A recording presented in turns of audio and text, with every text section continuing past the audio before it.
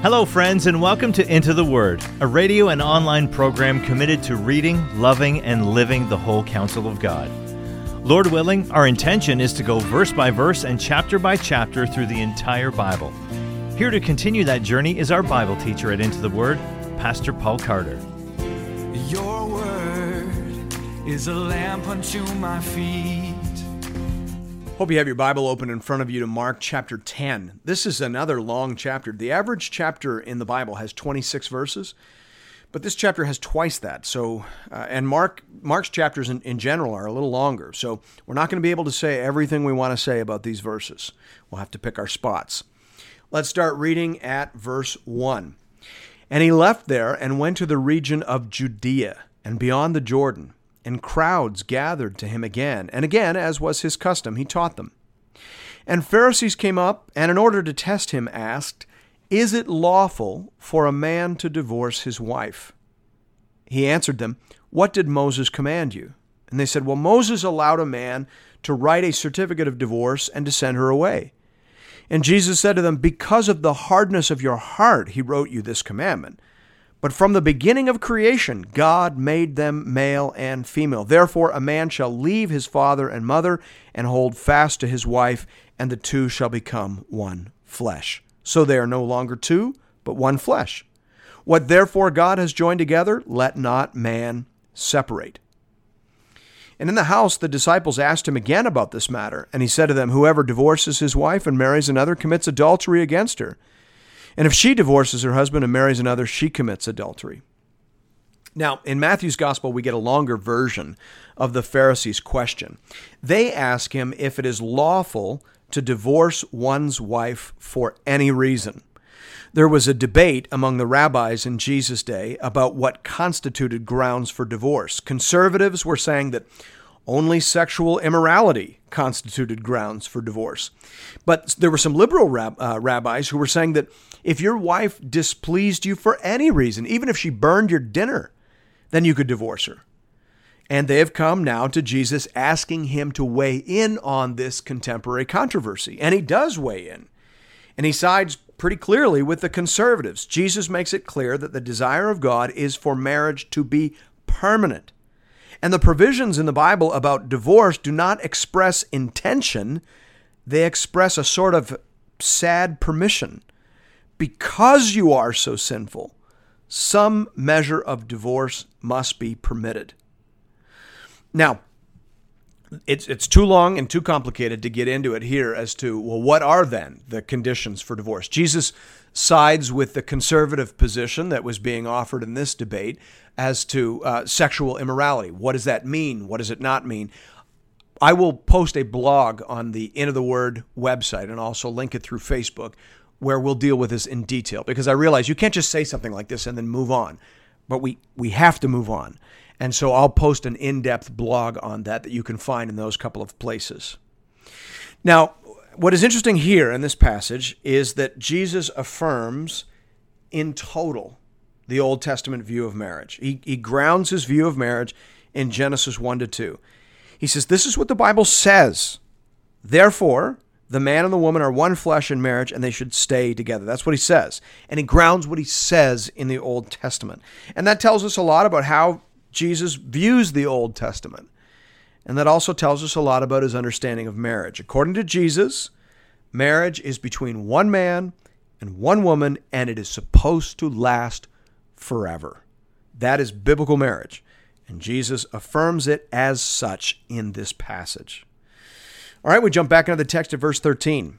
They were bringing children to him that he might touch them. And the disciples rebuked them. But when Jesus saw it, he was indignant and said to them, "Let the little children come to me. Do not hinder them, for to such belongs the kingdom of God. Truly I say to you, whoever does not receive the kingdom of God like a child shall not enter it." And he took them in his arms and blessed them, laying his hands on them. Now, most of the scholars that I've read on this passage understand Jesus to be commending an attitude of humility and trust when he points to the example of children. He isn't saying that we should be childish or crabby after lunch or generally incontinent. He is saying that just like children know they are children and know they need help from mom and dad, And just like children trust what mom and dad tell them, so it must be with you. Humility and self-suspicion, right? Knowing that you don't know, knowing that you lie to yourself, knowing that your perspective is very limited, knowing that, and therefore trusting yourself less and trusting God more. That is the dog-eat-door of Christian faith. Verse 17, and as he was setting out on his journey, a man ran up and knelt before him and asked him, "Good teacher, what must I do to inherit eternal life?" And Jesus said to him, "Why do you call me good?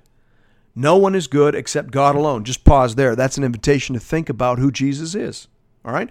Verse 19, you know the commandments. Do not murder, do not commit adultery, do not steal, do not bear false witness, do not defraud, honor your mother and father. And he said to him, "Teacher, all these I've kept from my youth."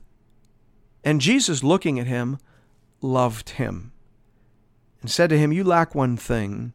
Go, sell all that you have and give to the poor, and you will have treasure in heaven. And come, follow me." Disheartened by the saying, he went away sorrowful, for he had great possessions. Now, some people stumble in this passage because it sounds like Jesus is teaching salvation by works, and the Bible is very clear that there is no salvation by works.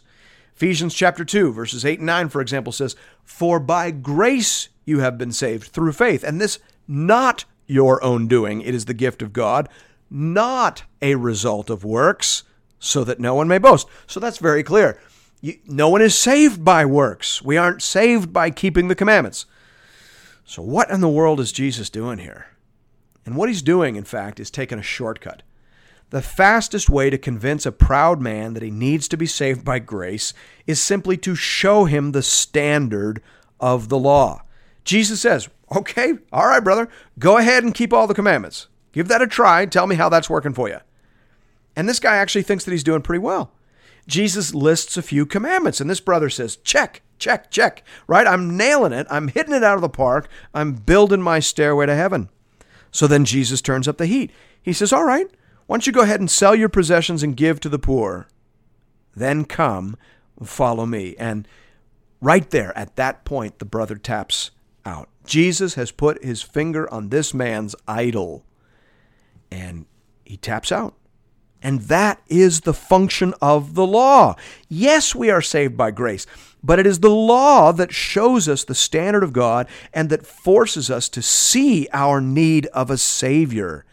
Any honest look at the law should result in your being ready to receive what God has done in Christ for your salvation. Now, we don't know if this brother ever put faith in Jesus, but what we do know is that on that day, he lost faith in himself. And that is where you have to start.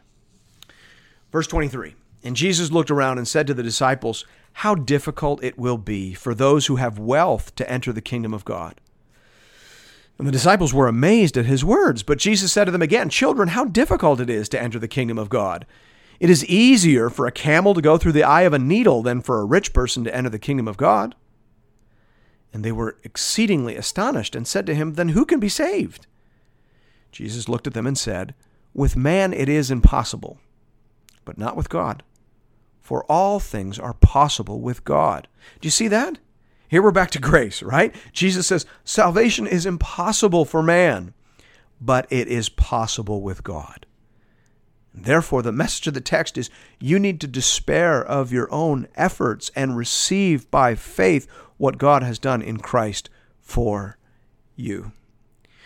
Verse 28, Peter began to say to him, "See, we've left everything and followed you." Jesus said, "Truly I say to you, there's no one who's left house or brothers or sisters or mother or father or children or lands for my sake and for the gospel who will not receive 100-fold now in this time houses and brothers and sisters and mothers and children and lands with persecutions, and in the age to come eternal life.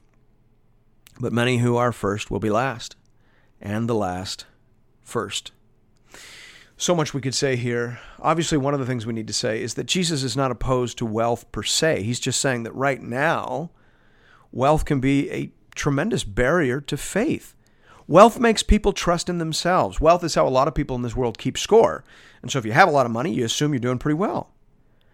And when you think you're doing pretty well, that actually puts you pretty far from the doggy door of saving faith. Now, also, we should probably take a minute and explain what Jesus means when he says that if you've left all these things behind, like in a lot of cultures, to put faith in Jesus Christ is to leave behind your family. I have a friend in India who, when he became a Christian, his family basically said, all right, that's it. They were Hindus. They were uppercase Hindu. And they said, that's it. You're done. You're out of our family. This brother literally had to leave his family behind to become a Christian. That's not a real thing very often in North America, but it's a real thing in a whole bunch of places. And Jesus is saying, understand this, you don't actually ever lose anything to follow Jesus. You may lose things temporarily, but even now, he says, even now you're going to gain 100-fold. And this time, he says, houses, brothers, sisters, and mothers. And of course, that's the church. You may be kicked out of your house, but you're going to be welcomed into a whole bunch of others. Your mother might not talk to you, but boy, come to church. My mother will talk to you, right? I mean, there's hundreds of mothers here, hundreds of sisters here, hundreds of brothers here, hundreds of you may lose your children, but how many other children are going to look up to you now? So Jesus is saying you're going to be paid back even in this age, along with persecution. So he always adds that in just to keep it real. And then he says, and in the age to come, eternal life.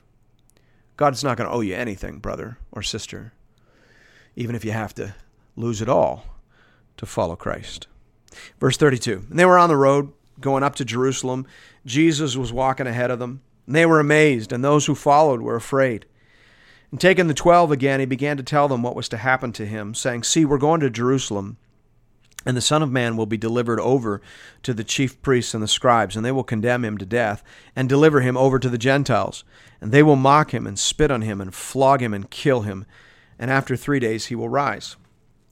And James and John, the sons of Zebedee, came up to him and said to him, Teacher, we want you to do for us whatever we ask of you. And he said to them, what do you want me to do for you? And they said to him, grant us to sit, one at your right hand and one at your left, in your glory. And Jesus said to them, you do not know what you are asking. Are you able to drink the cup that I drink, or be baptized with the baptism with which I am baptized? And they said to him, we're able. And Jesus said to them, the cup that I drink you will drink, and with the baptism with which I am baptized you will be baptized. But to sit at my right hand or my left hand is not mine to grant, but it is for those for whom it has been prepared.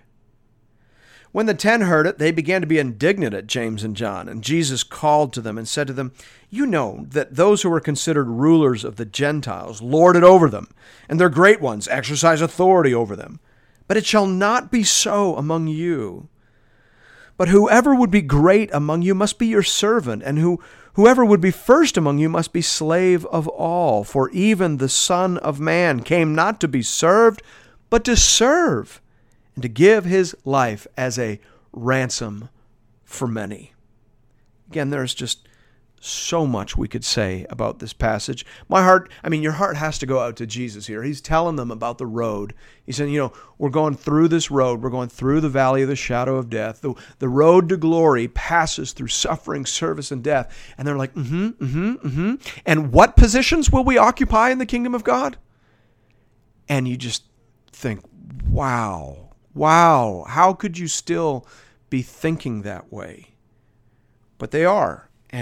And it's just a reminder, we need to be reminded that as followers of Christ, we are always going to be more interested in the glory to come than in the suffering we have to go through, than the service and the sacrifice we need to put out right now, than the prize that lies ahead. We're always going to be reaching forward. Right now, one of the greatest problems in evangelicalism is this error, this heresy called over-realized eschatology. It's this thing where we reach forward to all the promises of glory, and we sort of name it and claim it and pull it forward now as if we won't have to drink the cup that Jesus drank. Jesus says to the disciples, listen, you're going to drink the cup. You're going to suffer. You're going to have to carry your cross. Just like me, you will enter glory through pain, through suffering, through sacrifice and service. This is the kingdom road, brothers and sisters. And you cannot bypass it. Now, we also probably need to say a little something about the fact that Jesus points to the leaders out there in the culture, and he says, listen, brothers, Do not be like them. You see what leadership is like out there in the world. You see it's all about positions and authority and lording it over other people. Don't be like that. It cannot be like that in the kingdom of God. Which, begs the question, then why in the world, every time do we go to a Christian conference, do they bring business leaders and political leaders and leaders from the world of athletics and entertainment, many of whom are not even saved, to teach us about how to lead? Jesus explicitly says, do not be like them. It shall not be so among you. So how can that be? How do these people end up at our conferences? I don't know, but I sure wish it would stop. Verse 47, and they came to Jericho, and as he was leaving Jericho with his disciples and a great crowd, Bartimaeus, a blind beggar, the son of Timaeus, was sitting by the roadside. And when he heard that it was Jesus of Nazareth, he began to cry out and say, Jesus, Son of David, have mercy on me. And many rebuked him, telling him to be silent. But he cried out all the more, Son of David, have mercy on me. And Jesus stopped and said, call him. And they called the blind man, saying to him, take heart, get up, he's calling you. Throwing off his cloak, he sprang up and came to Jesus. And Jesus said to him, what do you want me to do for you? The blind man said to him, Rabbi, let me recover my sight. And Jesus said to him, go your way. Your faith has made you well. And immediately he recovered his sight and followed him on the way. Now, I've been to Jericho. Jericho is a city that sits at the bottom of a very steep hill that leads upward to Jerusalem. All those songs of ascent in the Psalms, they're called Psalms of Ascent because you sing them while you're walking up this massive hill towards Jerusalem. I have no idea how people could sing those songs while walking. Maybe it helped them set a reasonable pace. I don't know. All I know is it's a big hill.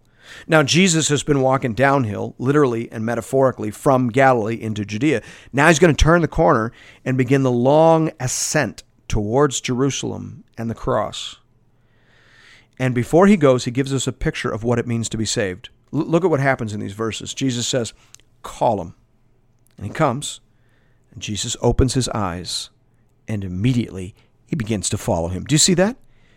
Brother, sister, you aren't saved by following Jesus. You are called, you are touched, you are healed, you are saved so that you can follow Jesus. And that's what this brother does. That's what we see in the text. Thanks be to God.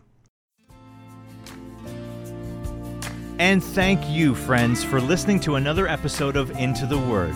If you would like to support this program, please consider leaving us a rating or a review on iTunes, as it will help other people find and access these materials. If you're looking for more Bible teaching from Pastor Paul, you can find our entire library of content over at the Into the Word website at intotheword.ca, or you can download the Into the Word app at the iTunes Store or on Google Play.